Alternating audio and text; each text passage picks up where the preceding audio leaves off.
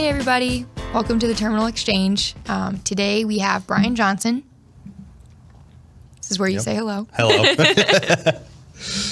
And Brian Johnson's a driver manager here at New Spalm. And prior to that, he was a driver with us. Brian, how long were you? For here, I drove a little over a year. So I started in April of 2018 or August of 2018. And then in October 2019, they brought me in. But prior to that, I had driven for 13 years with other companies. Okay. So Yeah. a little while. Awesome. So yeah, driver manager, has experience on the road, in the office. And we'll also get into this a little bit later, but he's also a firefighter and just looking forward to hearing some of those stories. So naturally, kind of like to start with just tell me, where did you grow up? Grew up out in Danvers, so not too far from here. Okay. So lived there for 22 years and moved into Bloomington for a little bit. Didn't like that, so went up to Hudson and been there for the past 12 years now. Okay. So small towns, that's where I like to be, and that's more enjoyable for me. So Sure. Yeah. How big was your family growing up? just parents and brother, so there's just the four of us. So Okay. got a brother, he's 4 years younger than me, so he lives out in Denver, Colorado now, and works out there and doing his thing and loves it. So, and I stuck around here. So Yeah. both my parents are still here. They live in South Bloomington. So Okay. Anything specifically just like memorable about your childhood? all sorts of memories. I mean, Yeah. just growing up, having fun, and went to school out at Olympia and graduated out there in 04. So, and just, fun times with the guys and sports and all sorts of just different activities. And Are you an athlete? What I were you good wrestled, I was in the band in the fall, played football, wrestled in the winter, and baseball spring and summer. Yeah. So kept busy that way. And at? It's not normally that I would think of someone wrestling and also in the band. Yeah. I kind of think of the band as kind of like a little nerdy, maybe. no, don't I get know. it. Yeah, no, I was on the drum line, so we. Okay. I loved doing that. So I can get that image. Yep. So enjoyed that a lot. Okay.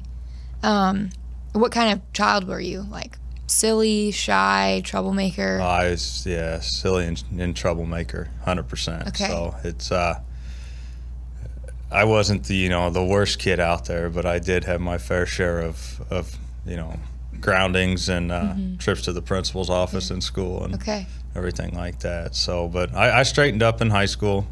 Had some wrestling coaches and some other teachers, really get me set straight and Sure. say, hey, this is what we need to do or you need to do. And Yeah. they helped me through it and we got there. So Yeah.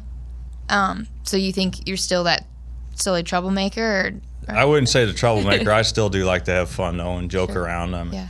I know when to be serious and when it's, time to joke and Yeah. and that's always just been me. So. I think I heard. Do you send out a dad joke every day? I do. I've got a group that on teams that I send out a dad joke to every day, and it's just a way to start the day. What was today's? What has ears but can't hear? Corn? A cornfield. Ah. So, and then we had some people say corn, and I'm like, no, it's ears. So I said, you got to be specific on this one. Okay. But it's my way to start, with the group. To start your day every day, with just a laugh, and it may not even be the funniest thing. It may be something to groan at, but it's still something to you groan at it. It puts a smile on somebody's face. So that's me, and that's what I enjoy is being able to do that. Okay. Yeah. So fast forwarding a little bit, how did you end up hearing about New Spalm? Like what brought you here? So I was driving for for Budweiser here in town as a local delivery driver. Yeah. And just wasn't what I wanted. I mean, I wanted to be driving. So I had actually applied here at New Spalm.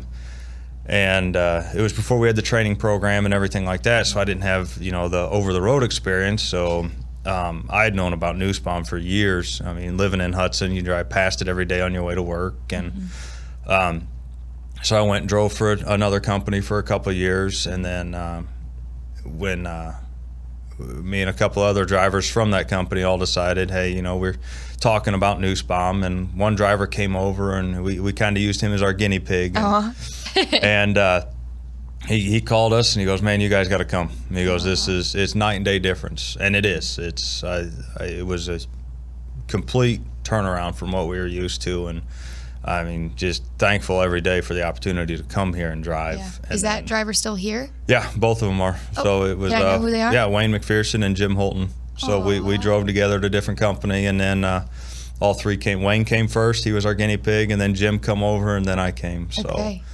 But so it was a very good change. Are you their driver manager? I am both their driver manager. No Yep. way. So and it's nice because, you know, I've known them for so long, and you know, we have that outside of work relationship too. You know, and that I have with them. So it was it was good when they both came on my board, and I've had Jim longer than Wayne. I've had Jim most of the time. I've been a driver manager, and Wayne just came on about almost a year ago. Does it put any pressure on you of like, these are my buddies, so I Nope. So it's we keep work, and you know, and I'm like that with all my drivers. You know, if you know, work is work, and when it's time to be, you know, serious and everything, we're serious and get things done. And when it's time, we have a little extra time to sit and talk, we'll sit and talk. Yeah. And that's how I am with all of them. So. Okay. So you were driving, and then did you want to come into the office? Or that was the biggest reason I wanted to come to Nussbaum. So TN was actually my recruiter. Yeah. And that was one of the questions I asked her. Because at my last job, it just wasn't a possibility. I mean, I had been passed up for a couple positions and in the office, and when I talked to TN, I asked her, I'm like, what is your guys' take on bringing drivers into the office? And she goes, who better to bring into the office than a driver for, you know, certain things. And that right there sealed the deal for me. So I talked about it with my family, and then I made the switch to come over here. And because you got two girls. Yep. So just, you know, deciding what would be best for them. And I knew making the switch would be better. Yeah. You know, work-wise and mental health-wise, you know, because my last company we were getting some stress that didn't need to be there, and I wasn't, you know, who I wanted to be, and I was able to come here, and that stress was gone to me. Sure. So it was a big sigh of relief. And so what are some differences? Like, what makes it less stressful here? The pressure, I don't feel like the pressure was the same. Here as the last company, the atmosphere of the place. Okay. You walk in here and you hear laughing, you hear talking, and you know, drivers seem like they want to come into the office here. Most of them, at least, want to come in and see people. And the last one, you stayed out of the office, you know, the main office up there, and you know, and didn't need to be in there, you didn't go in there. So, sure. and here it's like, you know, I'll have drivers just come, hey, just driving through ZI. So, you know, that's nice. It's sweet. Some of them are like, I just have to do my rounds. Yeah. There. Yeah. But it's almost like they feel, like they. Yeah. And the really biggest thing is, I mean, I always try to do it when a driver calls in is, you know, their picture pops up, their name pops up. And I always try to, you know, hey, so-and-so, this is Brian, you know, I don't ever try to be like, you know, this is dispatch, you know, or anything. I try to actually, you know, use their first name and talk to them.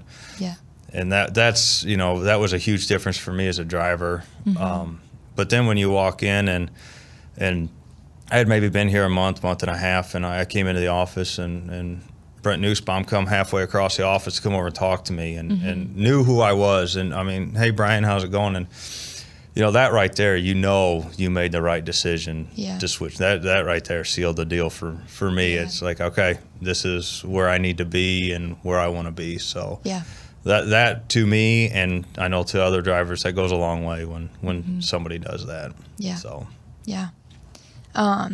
So what's something that you've learned from being a driver manager, from like being in the driver's seat to now an office chair? The biggest thing was, and I remember saying it when we did our other podcast with Maya and Chris Cheney, is as a driver, you know that B to C, you know that go pick up the load and deliver the load, but you don't know that A to B. You don't know what goes on in the office, you know, to get that load, to plan the load, what all had to happen. So that to me was the biggest shock is how much actually goes into producing a load, getting a load, and what it takes. And then, you know, as a driver, you can get, you know, the frustrations of, oh, they're splitting the load, I got to recover this load, or what's going on. And I had my day planned out, and now it's not, and you know, I got to redo everything. Well, something somewhere happened. Yeah, they're not just splitting loads to split loads, and that was the biggest, you know, shock to me when I came in is to learn the planners, like what it took to be a planner and for them to plan these loads and everything. So I was glad to be able to come in and during my orientation sit with everybody and learn about what they did, so I could learn this whole process. Yeah, that was the best part about it. Yeah, and I feel like I'd really hope that our drivers would just be able to trust us if you know, don't know exactly what goes on behind the scenes. But I know that when a decision is made, it's still the best. There's a reason for it. Yeah. So, okay. Something really excited, to talk about is also your time as a firefighter. I know we have a handful in the office. Do you know who else? I know Mitch did it for a while. I don't know Wade Uphoff out in the shop. You know, he used to be on Hudson's with me, and he's gone to Carlock now. And I know there's a few other, Dan, I believe, over in IT's one. Oh, sure, yeah. So there's a few of us in here. And the man behind the camera also, Ryan. Yeah. So, so when did you become a firefighter, and what made you want to become? So I started in 2012, March, April time, about 2012, and Hudson's just a volunteer department, and I'd always wanted to do it. I mean, so does that mean like you're not paid? We're not paid. Okay. So it is 100%. We get paid for training. I'll take that back. We get paid for going to trainings. Okay. It's not. I mean, it's twice a month we go to our trainings, and that's what we're paid for. We don't get paid for going on calls. Nothing. Okay. So we are, 100% volunteer now. And I something I always wanted to do growing up in Danvers. You know, you see the guys, you talk to the guys, and my neighbor for a while was a volunteer on there. So just talking to him about it, and my uncle and his son were actually, my uncle was the former chief down in Decatur, and his son just retired from down there too. So talking to them when I was younger and looking up to them and hearing them talk about it, it's like, you know, that'd be kind of fun to do. And you know, when I graduated high school, and it was always kind of that, you know, that'd be fun, you know, to do on a volunteer, you know, not as much as for me a full time. Back then wasn't. Now, you know, you kind of wish, man, I probably should have done that, but you live that dream out. But I am living that dream out, you know, and I get to volunteer and do it, and still get to, you know, work here and have my other life. But so 10 years this year it's been. Wow. So. Yeah. And well, I heard recently that you were promoted to a lieutenant. Yep. So I got promoted in January as a lieutenant. So what, before you were just just classified as a firefighter. Okay. So and what happens now that you're a lieutenant? A lot more responsibility. Okay. So you know, you do have that, I guess, in charge position if, you know, the chief or somebody isn't there, or, you know, your captains who are above you. But as an officer, taking on more roles, I've taken over the trainings that we do. Okay. We have certain EMS trainings we have to have. We have instructors come in for that. So my chief in the EMS office, you know, they set all that up. But the fire trainings, that's on me to come up with something every month to figure out what we're going to do this month to train on. So what's an example of something you've done? So we did, my first one I ever did was air pack training. So we our air packs that we wear, you know, to go into a fire. I went into the station, I set up a whole obstacle course. Okay. So, and I put them in full gear, and we went through an obstacle course. I had them go through the meeting room. I had tables set up, and we just laid a hose out throughout the whole station, even out in the bays where the trucks are, and we followed the hose. And once you, the very last obstacle was actually crawling underneath one of our trucks. So where you had to take your helmet off, your air pack off, keep all that in front of you, scoot underneath the truck, and that's when you finish that exercise. Okay. So things like that. We'll do hose training this next month in June. It's hydrant training, so we're gonna go around town and just practice hooking hydrants and pulling hose off the truck, and it'll be a couple hours of pulling hose and repacking hose and doing it again. So Yeah. but I enjoy being able to come up with different ideas to keep it fun and still learn what we need to learn. So how many people show up for a training? How many? Depending on the night and the time of year, we've usually got most of our department there, the 15 guys that are, roughly 15 to 20 guys that are on the department. So numbers are lower everywhere now. I mean, across the United States for volunteers like that. So, and I know around here it's a big thing too, is just trying to find people to volunteer. And we've struggled with that, but we've got a good, core group that we've been with. And So yeah, this is essentially us kind of putting out a little advertisement. right, yeah. So if you got the time, and you live in a small community, go out and join your local fire department. What kind of characteristics would you say make up a good firefighter? Like what? Oh, it's all different kinds. It's anybody and everybody can do you it. need to have courage because you might be going into a burning building. Yeah, that helps. I mean, you got to be ready to see and do anything. Every call's different. Okay. So in 10 years, you you can run multiple accidents, calls, but not every single one's going to be the same. Sure. So and that's what kind of gets that adrenaline pumping for me. It's like, okay, what are we going to find when we get there? And luckily we haven't had too many big structure style fires. Out here in the time I've been on, we've had a few, but tell us about Green Gables. So Green Gables just burnt down. Green Gables is a popular hole in the wall restaurant. Great bar out really there. Close to us So that was a local favorite. There was a lot of people out there just to, that night sharing memories. But we got called out about 3:00 in the afternoon for a structure fire. And was this when you were at Nussbaum? I was at Nussbaum. So you left Nussbaum? I left Nussbaum. So I with the help of Roger and Crystal. So were you like, it's Green Gables, and they're like, go? No, it was a structure fire. Oh, so I've talked with management here, and Chris knows, and I've talked with Rick and all them, and if I'm very picky on what I go on when I'm at work. Yeah. But major things like that, yes, I'm allowed to. I just tell Chris, hey, this is what's going on, and he's okay. See ya. I think I was halfway out the parking lot this last time, but when I sent him a message to tell him I was going, but with that, it's I've got a 10-minute drive to Hudson. Not that bad, but So you were left work. Did you have to stop at the fire department and get dressed? And so I stopped at the fire station, and we do have one. Hannah is there. She's the other lieutenant with me. She's there during the day from 8 to 4. She covers, our town and responds if we get something. So she knew I called her. I said, I'm coming. Wait. And she waited. And I got there, grabbed my gear, and jumped in the truck, and we took off. Are you allowed to speed to get there? No. Okay. So, just wondering. No. So, I mean, you push it a little bit, but, I mean, if a cop wanted to pull me over for speeding, going to a call, he has every right to pull me over going to a call.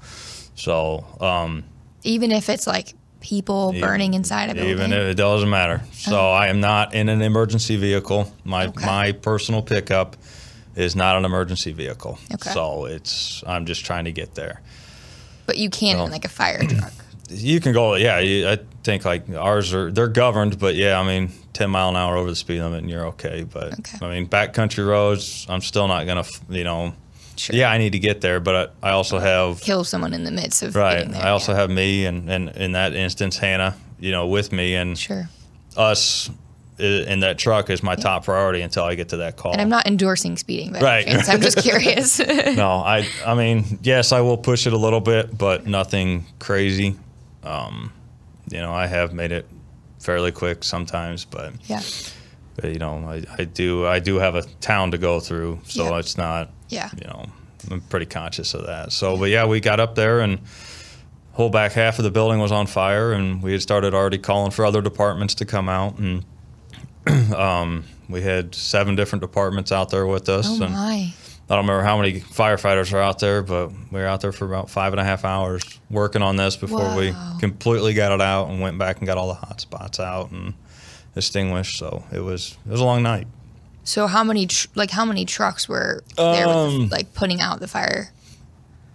Like, are they all? Is everyone using a hose at the same time? No, so like my truck, so I took our main engine out that Hannah and I were on, and we hooked it to a hydrant, and I had Gridley showed up. The town of Gridley showed up second, and their guys pulled a line off of my truck, and then I actually fed them a line to pump into their big aerial unit that they have.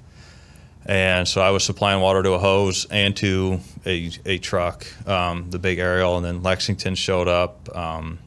Same thing, started pulling hoses, hooking a hydrant. Towanda was there. We had El Paso, Carlock, and Congerville come over because we needed the water. Wanted to make sure we had the water. We were fighting, 40+ mile an hour winds that day, and that plays a big effect on it. But we were able to get it out. Yeah, we didn't save the building, but no one was hurt. No one was hurt. No one was inside. Everybody got out, and I pray that they're able to rebuild bigger and better and get back to how things used to be out there. Oh. Yeah. What, did you see the owners at all? Were they there? They were there. They actually, bought us pizza afterwards. So, got us some pizza. But yeah, they're going through a lot. Yeah. Especially afterwards. So any time a homeowner, if they need something, yeah, we're there for them. But on that type of a scene, we've got our certain things that we need to do and make sure of, and I pretty much try to stick to that as much as possible. Sure. Yeah. So. Have you ever rescued a cat from a tree? That's funny. We've done it once. We didn't rescue the cat. The cat just climbed higher, but we went out into the country, and this lady called us and said her cat's name was Whataburger. So they were from Texas, and that's what they named the cat. And that cat was way up in the tree, and we took the trucks down there, set the ladders up. We had sent a guy up, and that dang cat just went up. But what I've always said is I've never seen a dead cat in a tree, so they eventually come down. Okay. So that's what my. So you see that call, like it says like cat in tree, or like what would that one? They actually just called directly to the station. Okay. So that wasn't. We didn't get paged out for it or anything, through dispatch and anything like that. So it was just they directly called to the station, and Chief's like, okay, we were getting ready for training anyway, so everybody was there, and we showed up full force out there and tried to get the cat out of the tree, but it did not work. What's like your most common calls? Medical calls, this sick person, someone fell, something like. We run a lot of medical calls up there. We don't have an ambulance up there anymore. We sold that about a year and a half ago. So we actually contract Normal out. So we will respond in our rescue truck, our pickup truck that we have, and then Normal will come up with the ambulance. So, but that's what most of our stuff is somebody not feeling well, somebody that is hurt, he'll fall, something like that needs to go in. And we go out there and start getting stuff ready for the paramedics that come from Normal, and then Normal grabs them, takes them in there. Okay, yeah. Any other kind of funny stories like the cat in the tree, or? No, not fun. We have fun. It's a good group. It's a family, and that's the biggest thing is that is my extended family up there. You know, I've got we're your extended family. Yeah, so everybody. So in Nussbaum, you got your Nussbaum family and you got your fire department family, but Yeah. it's very family oriented up there, and that's another thing I love about it. So it's a good group. We got a great group up there. So I heard also recently that you did a 9/11 memorial. I did. Activity. Can you explain what that was? So I went over to what's called FDIC. It's a big national, and more into the national. It's more worldwide now. Firefighting conference. And you go over there, and it's a big show pretty much where you can see all new equipment coming out. There's vendors from anything and everything you can imagine firefighting-wise over there. But Hannah and I had talked about, you know, as after we had gotten promoted to a lieutenant position, it's like, what are we going to do to celebrate this? And we came up with the bright idea to do a memorial stair climb. Okay. And it's 2,200 stairs, 110 flights. So, and you go to Lucas Oil Stadium over in Indianapolis. They actually have them all over. This is just where ours was. Sure. And you climb the 2,200 stairs and the 110 flights that the firefighters on 9/11 climbed before the buildings collapsed. So you sign up. Wow. Everybody gets a name tag of a firefighter that passed away that day. And you climb for that firefighter, and that's what I did. So we started training for it in January, and the day came in April. We got there, and we were able to walk around Friday morning a little bit, and then about noon everything starts. You start gearing up, and they highly recommend you just wear shorts and a t-shirt to do this climb, and I didn't listen. So during that time, were they wearing that? They were wearing full gear. Yeah. So a lot of people go over there and they wear full gear. That's what we did. I mean, we had helmet, jacket, air pack, and our bunker, our pants and boots on. Because it was on fire when they were doing it. Yep. So they were carrying tools too. We didn't carry a tool just because we didn't want to have to take all that with us and take a chance of it, getting damaged or lost or something like that. So we just took our gear. There were some, firefighters there that were climbing that, had, hoses or tools or something like that. So there was 410 people that climbed that day. And it was firefighters, it was friends, it was, it's open to anybody that wants to climb. But, so we climbed, and it was the most painful thing I've ever put my body through. But we made it. Took me just under 2 hours to do it, and I know it took them a lot less. That day, it was one of the coolest things I've ever been able to be a part of. And, we were stopped for a few seconds, and there's another firefighter just above me stopped, and talking to him, and he was from Iowa.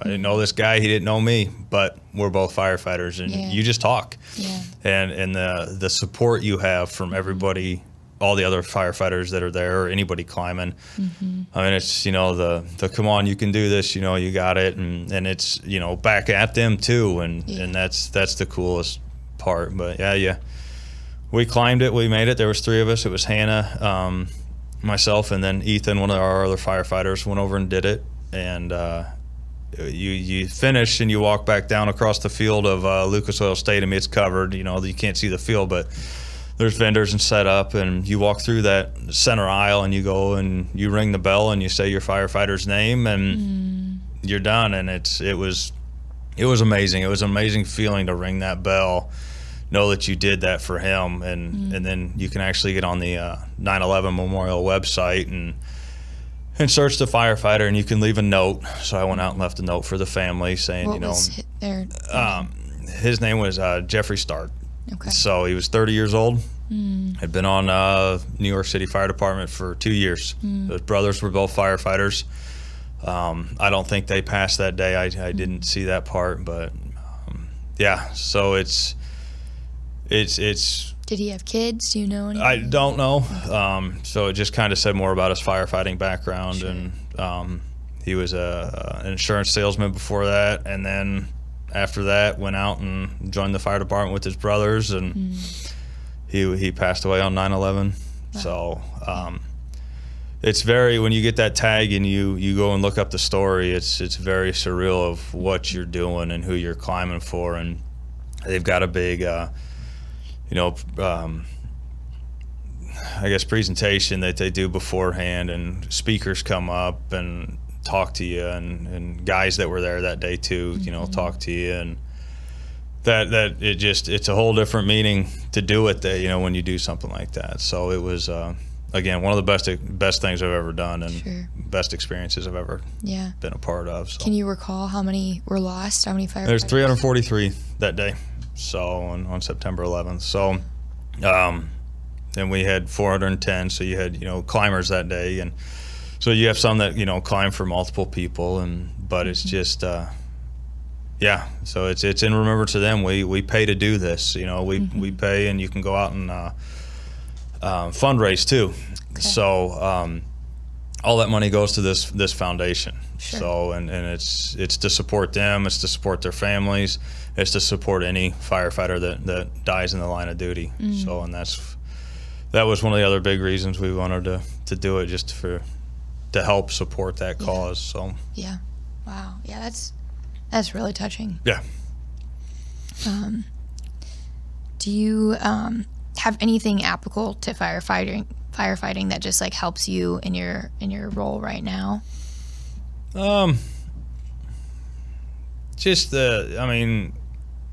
You get certain situations that get you kind of fired up and everything, and just to keep the calmness. And it's the same thing on a fire scene or accident or medical. It's, you got to keep that calmness, and that's been a big help to me. So the leadership part now is a new thing to me. Sure. So that's learning how to do that and be in that role. So not too much, but there are some of those little bits and pieces that help me. Yeah. Do you have anything that, like, I have no idea if this is true, like a chant or like something that you all say before like you go into the fire? No, it's just, maybe that's just like something you see in the movies. Yeah. It's you bump fists and let's get it, and that's what you do. You don't, you be safe or whatever, and it's just, it's, what your job is, and what you got to do. That's how we were. You go back to the Gables fire, as I'm driving out there and Hannah's in the seat next to me, we're talking, okay, this is what we're going to do when we get there. Yeah. So we knew, because it was just the two of us on the truck, so we knew as soon as we got there what needed to be done. Yep. And we could get after it. And then as the other departments come in, as our chief shows up, then he takes over and starts, command everything. And we've got our job to do, and that's what I knew. So, yeah. But no, nothing special that we like to say. You bump fists and let's go. Yep. So. Yeah. Wow. I think, one of the things, I'm just like, wow, the camaraderie that you're just explaining, and just the unity behind being on like a rescue team, or like just sounds really, really special. It is very special. It doesn't matter, full-time volunteer or whatever. It's a brotherhood, sisterhood, whatever you want to call it, that you are a part of, and it runs deep. So yeah. Well, I appreciate you sharing those different stories. And any final words of advice, anything that else you want to add? No, just like I said, if you got the time, go out and volunteer. So that's a big thing that we need right now everywhere. So it's numbers are very low, like I said, all across. Yeah. And you need that time and dedication, and you may not always have the time, but it's an amazing feeling to me. So okay. But yep. All right. Well, thank you, Brian. Thank you. We'll see you all next time. You've been listening to Terminal Exchange, the official podcast show of Nussbaum Transportation. Nussbaum is an industry leader in over-the-road freight transportation.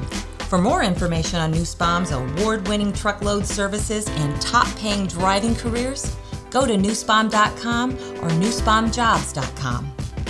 Thanks for listening to this episode of Terminal Exchange. New episodes arrive every Tuesday, so be sure to subscribe to our show wherever you listen to podcasts and share a little love by writing us a review.